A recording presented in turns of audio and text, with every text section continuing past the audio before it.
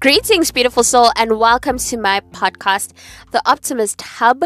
My name is Yanga, and today's podcast episode, we are looking at toxic positivity, disassociation, as well as being nonchalant. Now, these three topics, I felt the need to, talk about them in one episode because I somewhat see a correlation. I see how they marry and become one in a way. And yeah, I have my opinions especially on toxic positivity.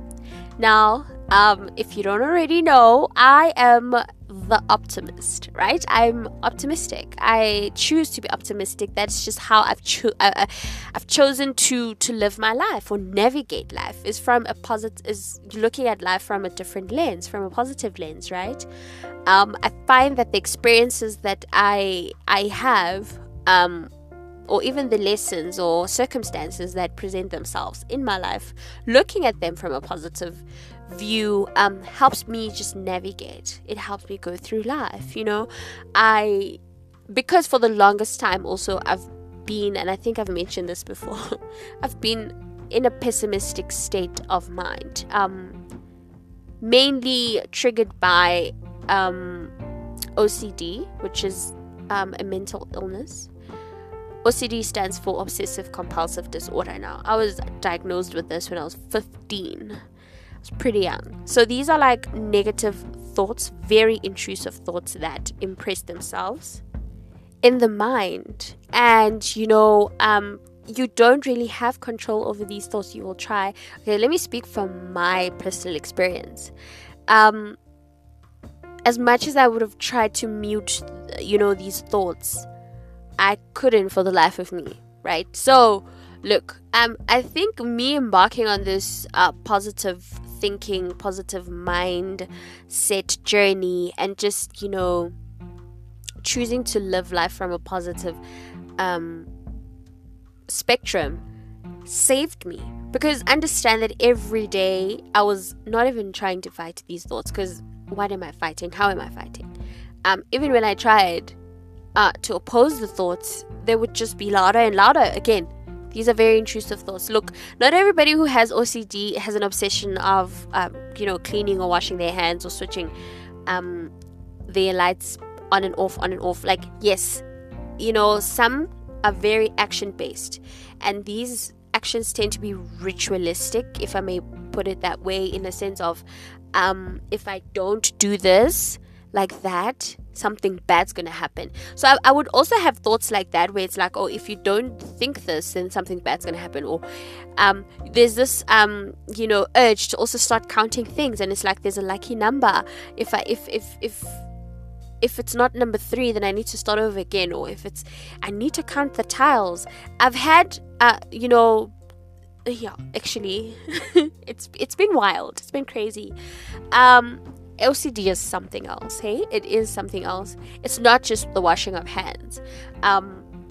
So I had a combination of, action-based, in the sense of, oh, if I don't switch off the light 5 times or whatever, like, something's gonna pop up under the bed. And it's just crazy. It's crazy to think that your mind can turn against you in the most random, most bizarre, like it's bizarre things. It's like, oh, if I don't look left again before I cross the street, something bad's gonna happen. Why not just look left and right once, twice, and then that's it? But you have to do it 3 times because you told yourself 3 is your lucky number or whatever.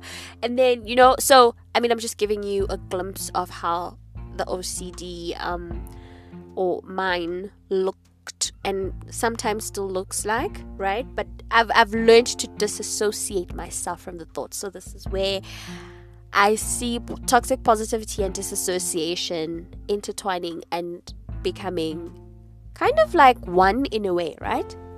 But it is said that toxic positivity essentially is when someone forces themselves to be positive, even in situations that require you to feel the negative emotions, even in situations that require you to actually show up and act up and make the decision. And I'm all for showing up, right? I'm all for, you need to, do what you need to do in order to get done what needs to be done, right? We can't just always mask it with, oh no, everything's going to be fine. But at the same time, though, everything is going to be fine. And I think, honestly, I mentioned my OCD because being positive, being optimistic saved me.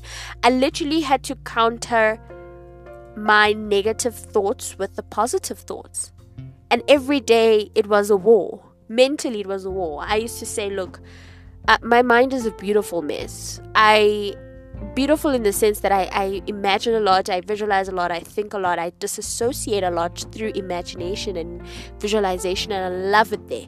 I love being in the visualization cloud, but it's a mess because these thoughts, the OCD part of it, is just mad crazy. And I would always have to choose to fight the war, but being positive saved me. Like, literally feeding myself with positive affirmations whenever I would have a thought impress itself in my mind. And I mean, look, also reading books that are like very, positive centric, self-help and personal development books that have helped me a lot. I mean, look, there was a book I read once. I just can't seem to remember. But most books that I read, right, mostly around the mindset, they often, emphasize that you are not your thoughts, right? You're not your thoughts. The thoughts may be negative, but you're not that thought. You are more than the thought. But understand that, yes, the thoughts become words, and once we actually speak of these words, once we verbalize and affirm these thoughts, because words essentially affirm the thoughts, then we become. But if you are countering the negative thoughts by speaking positively of yourself and saying, I am worthy, I am deserving, all of these good positive things, then you are actually cancelling the negative thought. Again, positive cancels negative. 1 minus 1 is 0. Period. Right? So essentially that's where it is, right? And so now disassociation, I've learned to disassociate. And look, it is also said that, I don't know if I said this, but it is said that all these three are somewhat of trauma responses, and I see why, right? I see why maybe being or having toxic positivity may be a trauma response, but you can never tell me or convince me that being positive is toxic. It is important to realize how serious situations and matters are, but it's also as important to see the light at the end of the tunnel.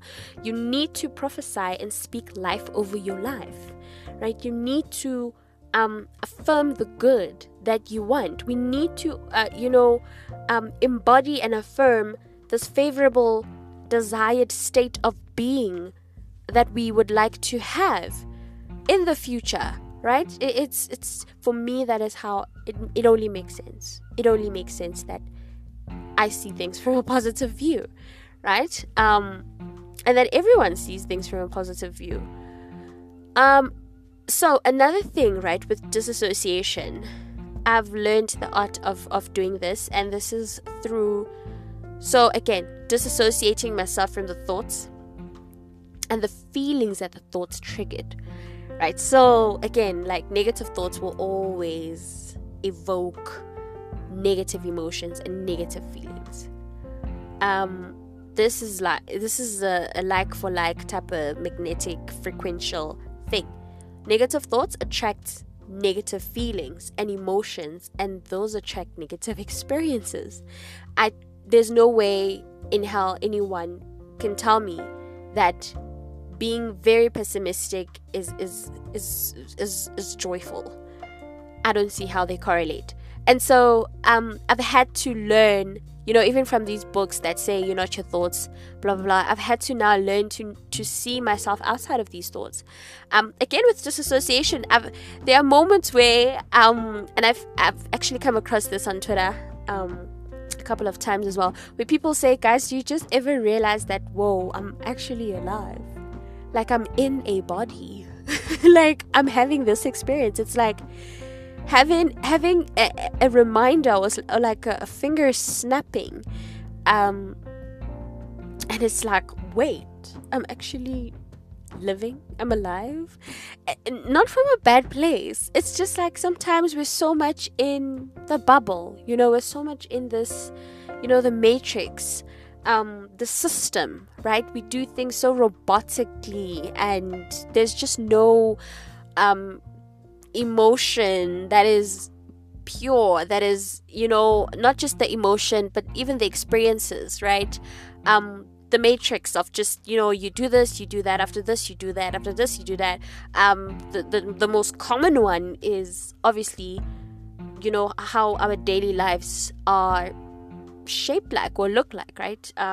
Most of the population has a 9-to-5 job, and that takes a lot of your time, right, in a day, right? Because you spend most of your conscious time working and doing, fulfilling your duties, so you can actually get paid, so you can pay the bills that you need, and it's a cycle that never ends, right?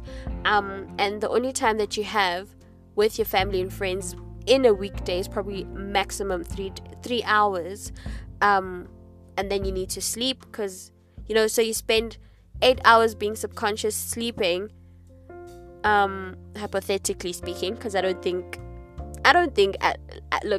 everybody gets in 8 hours. Even myself, I don't get in 8 hours, though it is highly recommended that we sleep at least 8 hours, just so that our body rests and our mind rests as well. But I mean, look, most of the time we're just in a cycle of we don't even have time for self, and so you there are moments where you can tend to lose touch with yourself, right? Because you're just in the matrix of doing, it's like a hamster on that wheel, just constantly running and running. There's always issues, putting out fires here and there.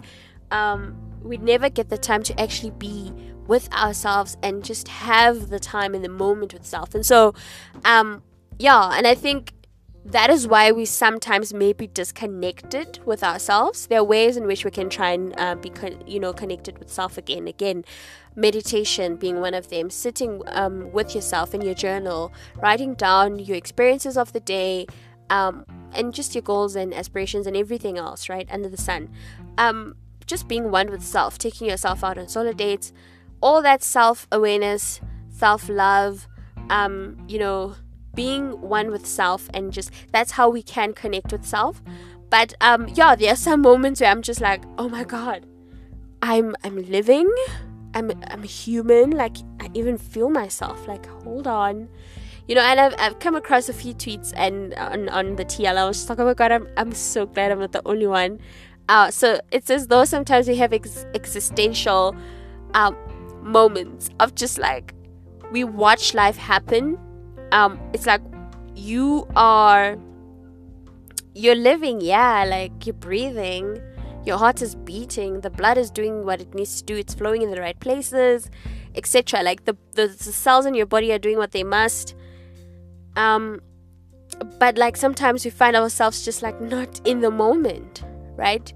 And I think it is important to try and snap yourself back into reality. So I mean, these are like, I'm speaking on like my personal experiences of disassociation. I mean, sometimes even when in a conversation with someone, and the conversation is not holding, I will literally just blank out, and like quickly like return back to self, quote unquote, back into my body, and I'm just like, oh god, I missed half of what you just said, and now all I have to do is laugh it off. I have to nod and smile and like pretend I heard what you said, and girl, I don't know what you said. And it's like, is it good?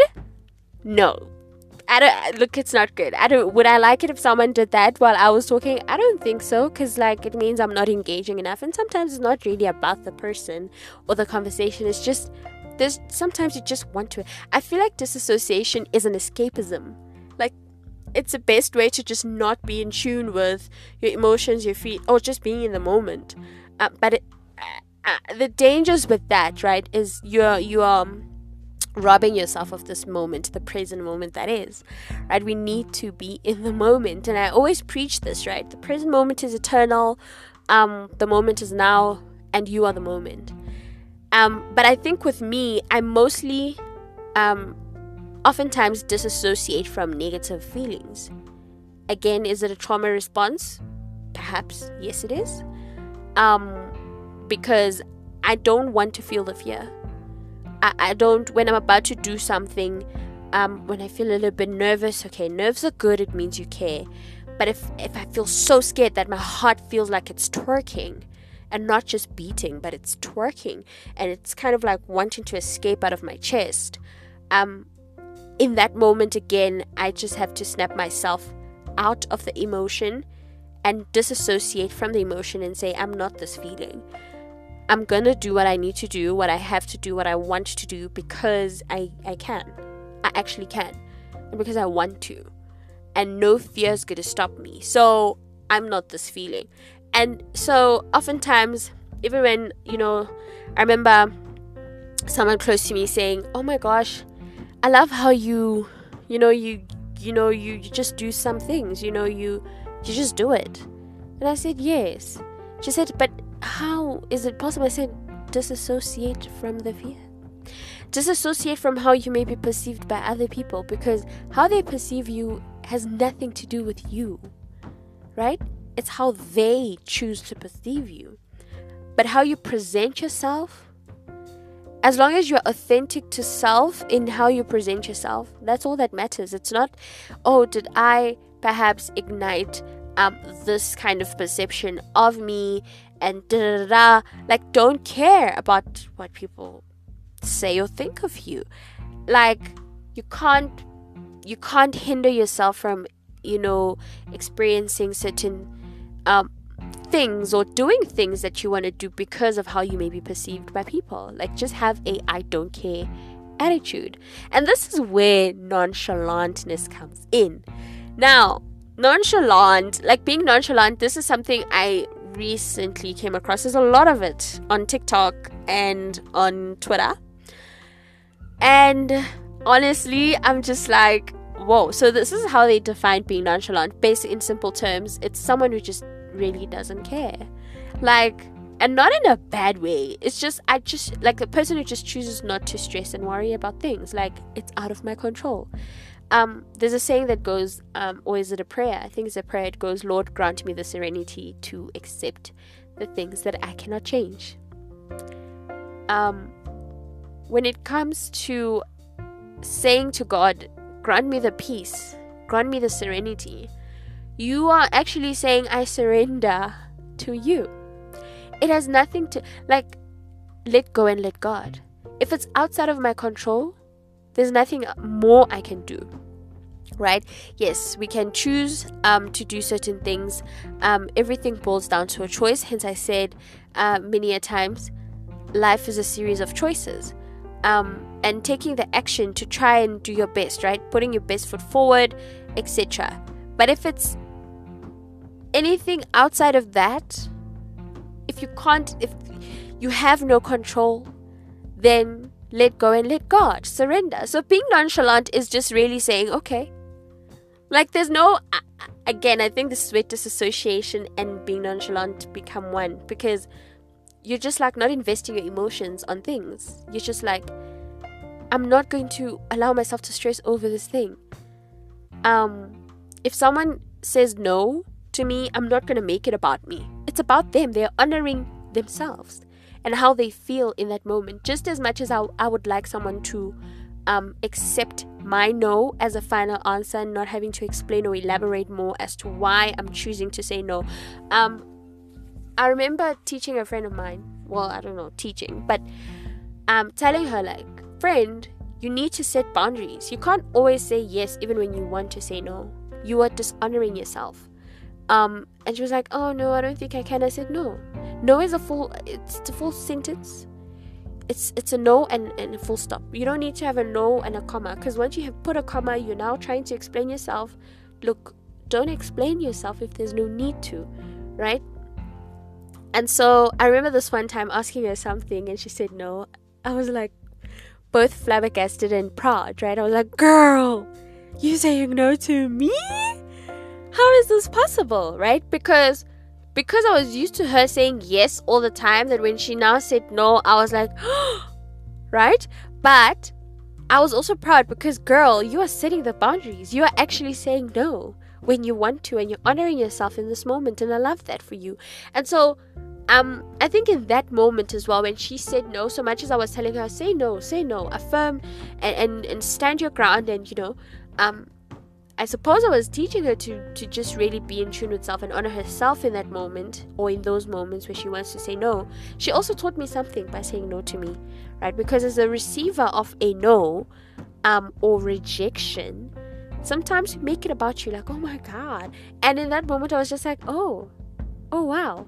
And I learned to just, it's not about me. Her saying no is not about me, it's about her. It's about how she feels. And so, and just me having to just respect that and accept it, because it's okay, it's fine. It's like the world is not going to come to an end, it's not going to crash down. It's okay. So this is where the nonchalantness comes in. When someone tells me no, I'm just like, okay. And then, someone will say, don't you care? Like, why is it just okay? And I said, but it's okay. Like, I'm not going to force you to say no, to say yes when you want to say no. Even with things that are really outside of your control, it's like, oh gosh, like, I'm just going to make a hypothetical example. Someone complaining about how hot it is. Oh my gosh, it's so hot. Like, just accept and surrender to the heat. It's hot. What can you do about the heat? Nothing. But I mean, if you can't stand the heat, get out of the kitchen, type of thing. Like, yeah, but like, be in the moment, just do it. Like, it's okay. So being nonchalant, being a disassociate, as well as I suppose being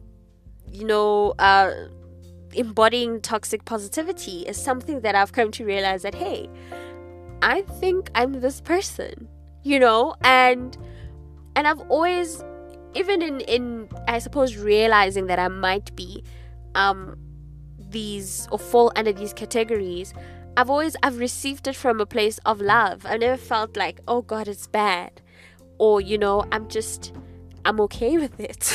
It's like, whatever, it is what it is. Again, there we go, nonchalantness. It is what it is. I really be doing that sometimes. I really be saying that sometimes, like, it is what it is. It's gonna be okay. Everything's fine. All these 3 statements I just said now, they fall under each category, and I'm just like, this is definitely me. But in conclusion, do I think toxic positivity is bad? No, I don't think being positive will ever be bad, simply because being positive has saved my life and continues to save my life. As some of you may know from one of my previous episodes, I'm in a grieving process. Being positive is helping me. Yes, there are moments where I am extremely, pessimistic, but I always just, every day is different, but I always just try and see the light at the end of the tunnel, and it's going to be okay. It's not okay now, but it's going to be okay. I'm holding on to that. That is my seed, my mustard seed, because I believe the mustard seed will grow and it will multiply and will become fruitful, and the positivity will benefit me. And it cannot, in no way, shape, or form will it be detrimental to me. Also because of how I feel it has saved me, even when I had, my OCD was like doing the most at the time. Again, it might be a trauma response. Disassociation, love it for myself. But only with emotions and feelings that are just unpleasant to me. And being nonchalant, look, everything's gonna be okay. It is what it is. And with that said, beautiful soul, these are like buzzwords, hey, like very hot topic conversations right now. I feel like, and I'm glad that I actually got to participate in the discourse. the universal discourse of these 3 topics. And yeah, so I certainly hope you did learn something, a thing or two, from this podcast episode. And with that said, beautiful soul, may goodness and grace lead you to greater heights of success. Namaste.